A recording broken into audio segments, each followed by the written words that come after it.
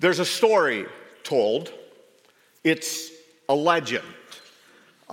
It may be true. It may not be true. It's about Jesus, and it's not in the Bible. But remember, not everything Jesus did is in the Bible. But a disclaimer up front. This is a legend. It is not a part of the Word of God.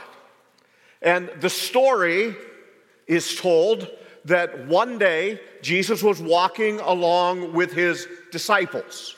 And as he was walking along with them, he turned to his disciples and he said, I want each of you to pick up a rock for me.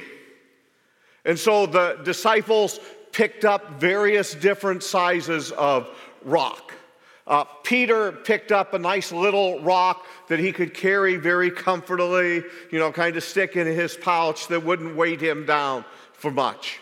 And so they walked, and Jesus was teaching them. And then around lunchtime, he had them be seated, and he asked them all to take out their rocks.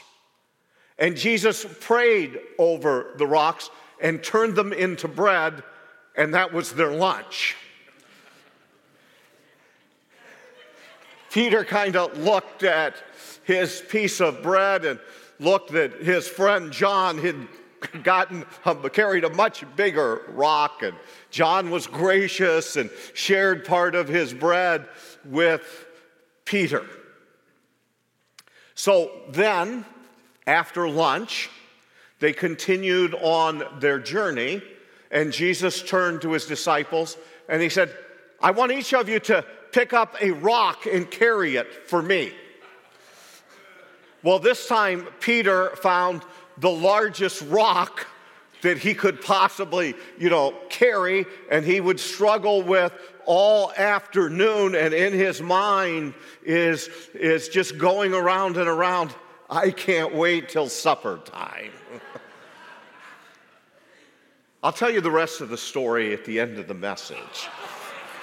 But just keep this in mind.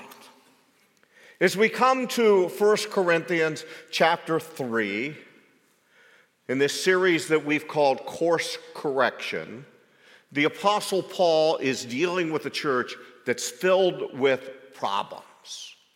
And he is giving them directions on how to get back on the right road. And so we're going to see Paul's evaluation. Follow with me, 1 Corinthians chapter 3, verses 1 to 4. But I, brothers, could not address you as spiritual people, but as people of the flesh, as infants in Christ. I fed you with milk, not solid food, for you were not ready for it. And even now you are not yet ready, for you are still of the flesh. For while there is jealousy and strife among you, are you not of the flesh and behaving only in a human way?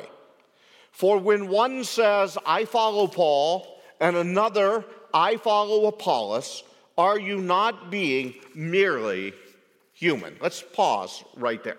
1 Corinthians 3 is a chapter of Scripture that there are many different views on by different writers. There are a couple of issues that come up in this chapter that there's great debate over. There are some who find in 1 Corinthians chapter 3 and verses that we will come to a little bit later, the doctrine of purgatory, which is a total twisting of what is being said here in 1 Corinthians chapter 3. Then we also come face to face here in these first few verses about the question of, are there different types of Christians? Now we know that the whole world is divided into two different types of individuals. There are those who are saved and there are those that are lost. There's no other category.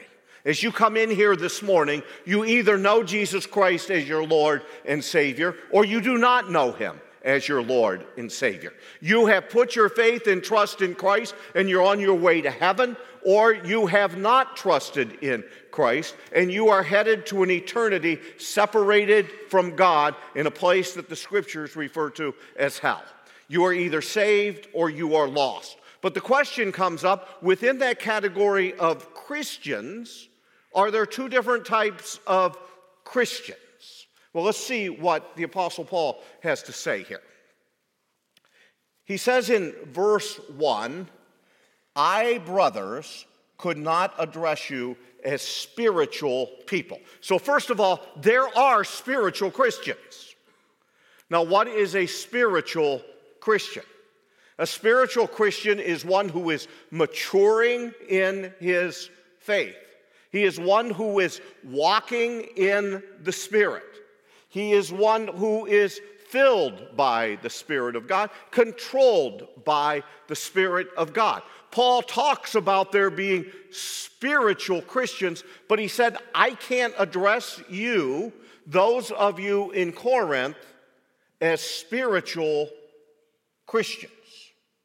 And he goes on to say, but as people of the flesh. There are fleshy Christians. Now, in the King James Version of the Bible, they're called, the word used there is carnal. Now, the actual Greek word, which we found before back in chapter 2, is a word that's used in different ways throughout the Bible. It's referred to as the physical body. It's used to refer to all humanity. It's used to refer to unbelievers. It's used to refer to the sin nature. It's used to refer to sinful attitudes among believers and immaturity in believers. But there are some who come to this passage and they outright say, some who are very strongly in the reformed mode, and they'll come out and say, there is no such thing as a carnal Christian. Now, I know what they're reacting to. They're reacting to the teaching that someone can just walk an aisle or say a prayer and have no life change whatsoever and still go into heaven. That's not what we're talking about here. We're not talking about those who bring forth no fruit whatsoever. But to say that there is no such thing as a fleshy or carnal Christian, I don't know how you can say that in light of exactly what this passage says. Paul says, and notice how he talks about them, but I, brothers, he calls them brothers. If you go back to chapter 1, in verse 21, he'll talk about they believed. In chapter 1, verse 2, he'll say they called on the Lord. He will say in this passage at the end of verse 1 that they are in Christ. And those who don't believe that there is a carnal Christian spend paragraphs then trying to explain away all of these words that the Apostle Paul is using here. Just a caution. When you're reading your Bible, please do not take your system of theology and try to force the Bible through it. Let's do it the other way. Let's take what the Bible clearly says and let's force our system of theology through what the Scriptures say. Let that be the grid. Paul says here, I, brothers, could not address you, verse 1, as spiritual people, but as people of the flesh. I am addressing you as people are of the flesh. You are brothers, but you are brothers who are acting like those who don't know Christ. You are acting like those who are immature. Now notice he talks about them. He gives us some description of them. He says that they are infants. At the end of verse 1, but as people of the flesh, as infants in Christ. Now, there's nothing wrong with being an infant. There is nothing wrong with being a baby. There's nothing wrong with being a baby, an infant in Christ. All of us, when we came to know Christ as Savior, were infants in Him. Now, what is it that we know about infants? They're just concerned about themselves. They're not concerned about the rest of the world. They want to be fed. They want to be changed. And they want to be fed when they're ready to be fed. They want to be changed as soon as they know they need to be changed. They are self-centered upon, nothing matters except themselves. That's how an infant behaves. Friends, we have people in Christ who are infants. They're self-centered. All they are concerned about is what they want. All they are concerned about is how the world revolves around them. Paul said, I had to treat you as infants. He says in verse 2, I fed you with milk. Now, once again, there's nothing wrong with milk, but as we grow, we don't want just a steady diet of milk. And there comes a point where we have to advance beyond just the milk and move to some more solid food. The writer of the book of Hebrews in chapter 5 in verses 12 to 14 writes this, for though by this time you ought to be teachers, you need someone to teach you again the basic principles of the oracles of God. You need milk, not solid food, for everyone who lives on milk is unskillful in the word of righteousness since he is a child. But solid food is for the mature, for those who have their powers of discernment trained by constant practice to distinguish good from evil. So the Apostle Paul is talking to a group of believers in Corinth who are fleshy, who are infants, who need milk, and he shows it about them. He says in verse 2, I fed you with milk, not solid food, for you were not ready for it, and even now you are not yet ready. For you are still of the flesh, for while there is jealousy, right, what marks them? There's jealousy among them. They look at others and they want that which is rightfully someone else's. They want it for themselves. There's jealousy, and he says, and strife. There is fighting going on among them. All of this points to the fact that they are fleshy or carnal Christians. And he is going to find them that way, or at least he expects to find them that way. When he writes the book of 2 Corinthians, 1 year later, he says to them in 2 Corinthians chapter 12, verse 20, for I fear that perhaps when I come, I might find you not as I wish, and that you may find me not as you wish.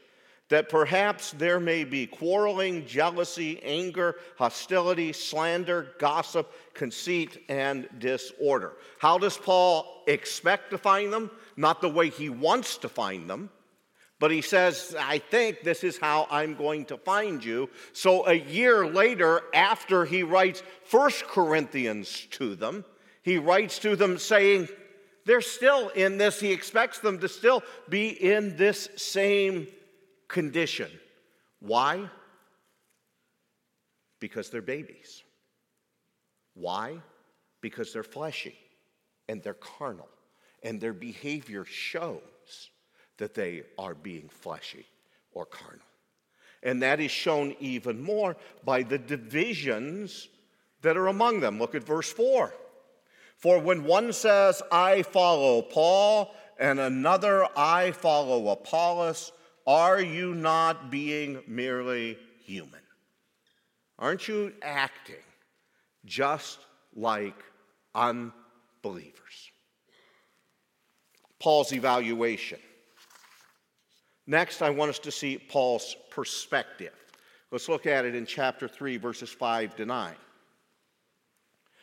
For what then is Apollos? What is Paul?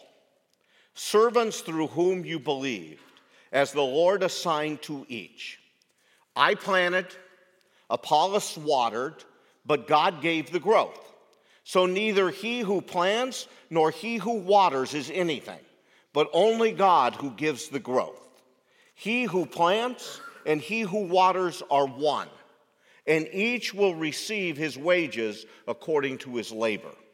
For we are God's fellow workers. You are God's field, God's building. So Paul's perspective. First of all, Paul's perspective is we are servants. What is Paul? What is Apollos? In verse 5, he says, servants through whom you believed. Now, the word used there for servants is the word from which we get our term deacon. The basic meaning of the word is table waiter. So Paul is saying, you are dividing yourselves up among Paul and among Apollos. And we also know that there are divisions there of those who are following after Peter, Cephas. You are dividing yourself up among the servants of Christ. You are looking at us in the wrong way. You need to be looking at us as your servants, as your table waiters. It's Paul coming to your table and saying, welcome to dinner tonight. What would you like to drink? Can I get you something to drink? And later coming back, hey, can I take your order? That's what you expect a waiter to do, right? And hopefully, we don't divide yourselves up when you go to a restaurant and say, well, I'm of that servant, and I'm of that servant, and I'm of this guy. I want this guy, that guy. Now, I get it. If you have a really good waiter, what do you want to do? You want that way, you want to come back to that waiter. But in the church, if that waiter's not available, let's say in the restaurant, if that waiter's not available, are you leaving the restaurant? You know, I doubt you pick a restaurant just based on the waiter who is there. My guess is that most of the time, if not all the time, when you pick a restaurant, you pick it based on what? The food. Do they have good food there? Do they have good food at a good price? That's why you want to go there. But those in Corinth, Paul is saying, Apollos and I, we are just the table waiters. Why would you divide yourself up between the two of us? You know, the same thing exists today in the church. We should not, as believers in Christ, divide ourselves up on the servants. I mean, there shouldn't be divisions in the church. Well, I'm of Butch. Oh, I'm of Bruce. And then we have that group, I am of Eric. Boy, this is the guy I want to follow. We're all but servants. And the same thing needs to be true of us. I don't know who you listen to on the radio. Some of you are podcasts and that. I'm of this person. I'm of that person. I'm of this person. You know what? We're all just servants of Christ. We're all just table waiters. Paul's perspective is we are servants. Paul's perspective is it is God who gives the growth. Verse 6, I planted, Apollos watered, but God gave the growth. Down in verse 7 at the end of it, only God who gives the growth. It is only God who can work in our lives so that we can grow as Christians. It is only God who can open our eyes so that we can be saved. So let's put the focus where it needs to be, not on the servants, but on God himself. Paul goes on in his perspective, and he says that we are God's field. The end of verse 9. Verse 9 says, for we are God's fellow workers, all of us working together in the same field. You are God's field. And we've seen that imagery that Paul has given there. Someone plants, someone else waters, someone else God may bring along in order to reap the harvest. but they're all working together, doing the part that God has called on them to do. But only God can make it grow. And we see that image of the field of God. Paul is now going to shift from the metaphor of the field to the metaphor of the building. He says at the end of verse 9, you are God's field, God's building. God is building, a spiritual building. And you need to recognize that. Now, what's interesting is the Apostle Paul probably uses this metaphor of the building because it would help them to understand that things are not going to change just overnight. It takes time to build a building. You know, the cathedrals in Europe would oftentimes take 4 to 5 centuries to complete. In Paul's day, a temple, which would be a much more modest type of building, would sometimes take decades to complete. It's not like today when some buildings can go up quickly. It took a lot of time to build a building. And that's why you would have maybe one person who's working and would lay the foundation, and then another person who would work and do the walls, and then another person who might put the roof on, and someone else who would do the finishing work within it because of the amount of time it would take. And God is reminding those in Corinth that maturity doesn't come overnight. It doesn't come just like in a moment's time. It takes time to grow in the Lord. You are God's building. And now, acknowledging that, Paul is going to give them advice. Look at verses 10 through 23. Follow what Paul says here. According to the grace of God given to me, like a skilled master builder, I laid a foundation, and someone else is building upon it. Let each one take care how he builds upon it. For no one can lay a foundation other than that which is laid, which is Jesus Christ. Now, if anyone builds on the foundation with gold, silver, precious stones, wood, hay, straw, each one's works will become manifest, for the day will disclose it, because it will be revealed by fire, and the fire will test what sort of work each one has done. If the work that anyone has built on the foundation survives, he will receive a reward. If anyone's work is burned up, he will suffer loss, though he himself will be saved, but only as through fire. Do you not know that you are God's temple, and that God's Spirit dwells in you? If anyone destroys God's temple, God will destroy him, for God's temple is holy, and you are that temple. Let no one deceive himself. If anyone among you thinks that he is wise in this age, let him become a fool, that he may become wise. For the wisdom of this world is folly with God. For it is written, he catches the wise in their craftiness. And again, the Lord knows the thoughts of the wise, that they are futile. So let no one boast in men. For all things are yours, whether Paul or Apollos or Cephas or the world or life or death or the present or the future. All are yours, and you are Christ, and Christ is God's. So Paul's advice to them. First of all, build on the right foundation. Build on the right foundation.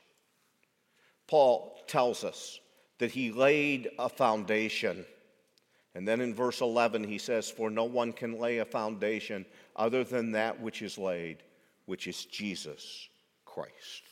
Build on the right foundation. What are you building your life upon?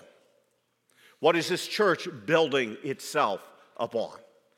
Build on the right foundation. And there's only one foundation that's going to stand the test of time. No other foundation than Jesus Christ. And Paul said, it was my work as an apostle to lay the foundation. Over in Ephesians chapter 2, when Paul is writing to the believers in Ephesus, he says to them in verses 19 to 21, he says, so then you are no longer strangers and aliens, but you are fellow citizens with the saints and members of the household of God. Build on the foundation of the apostles and prophets, Christ Jesus himself being the cornerstone, in whom the whole structure being joined together grows into a holy temple in the Lord. Paul uses the metaphor a little differently when he's writing to Ephesus, but once again, he's showing us what is the key there. The key is Jesus Christ, that he is the foundation. In Ephesus, he uses the key that Jesus is the cornerstone, that which holds the whole building up. And Paul is saying the foundation has been laid. It is Jesus Christ. So let me ask you this morning, what are you building your life upon? What's most important to you? What is the foundation of your life? Is it Jesus Christ? Have you put your faith and trust in him and in him alone? No other foundation is going to stand the test of time. No other foundation is going to last. If you build your life upon anything other than Jesus, you will eventually be disappointed. And you will eventually come into judgment. Have you put your faith and trust in Jesus? If not, why not do that today? Why not call upon the Lord? For whoever calls upon the name of the Lord will be saved. So Paul's advice is build on the right foundation. Secondly, build with the right materials. Now, Paul basically gives us two different types of building materials. He says this in verse 12, if anyone builds on the foundation with gold, silver, and precious stones. That's one type. Those that are more permanent types of building materials. Those that will stand the test of fire. And then there are building materials of wood, hay, and straw. So when you're building upon that foundation, make sure you're using the right type of materials. And why is that so important? Because your work will be examined. Verse 13, each one's work will become manifest, for the day will disclose it. It's referring to the day of Christ and Christ coming back. It's referring to the day when you'll stand before him. It will be revealed by fire, and fire will test what sort of work each one has done. See, there's a reality for us as believers that we're all going to stand before the judgment seat of Christ, not to determine whether or not we are saved. At the great white throne judgment, that is the judgment of the lost. Remember, in that judgment, they look into the book of life to see whose name is there or not. And when their names are not found in it, they are cast into the lake of fire.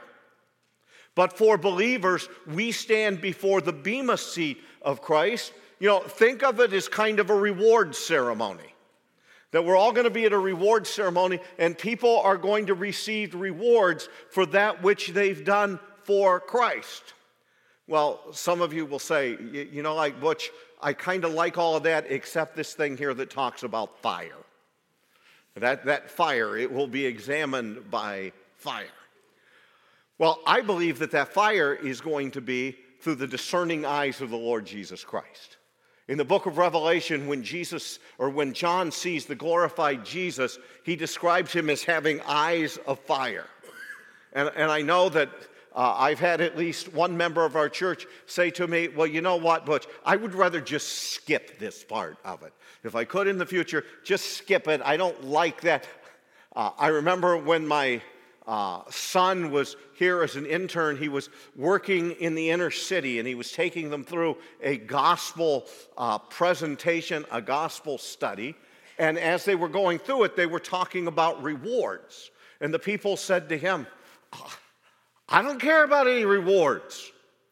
He says, well, what do you mean? They said, all I want to do is get through the pearly gates. I don't care if I get any rewards or not. Friends, I want you to know that all of us, if we put our faith and trust in Jesus, there's a foundation there that we're building upon. We're building upon it as we serve the Lord. What type of materials are we using? Those that will withstand the fire, or those that will be burnt up in the fire?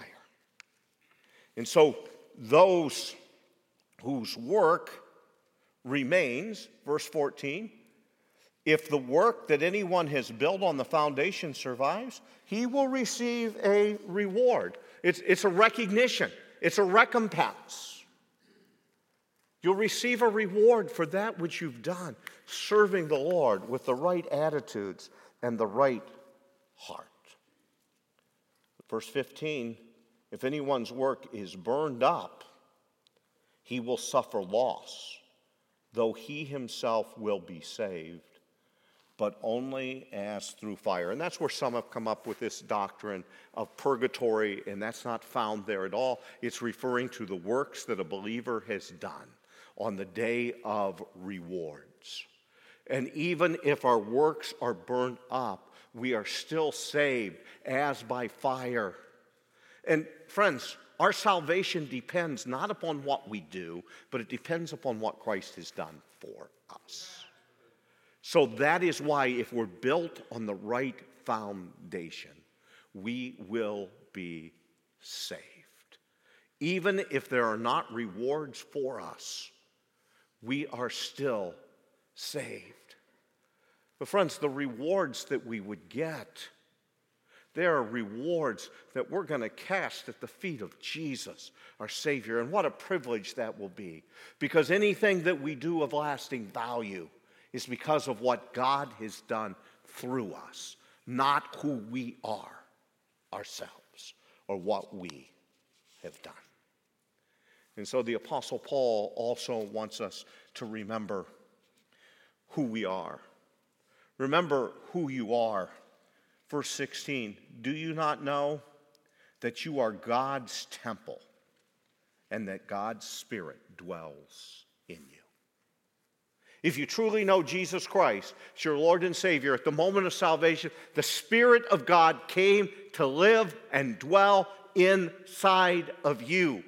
Recognize who you are in Christ.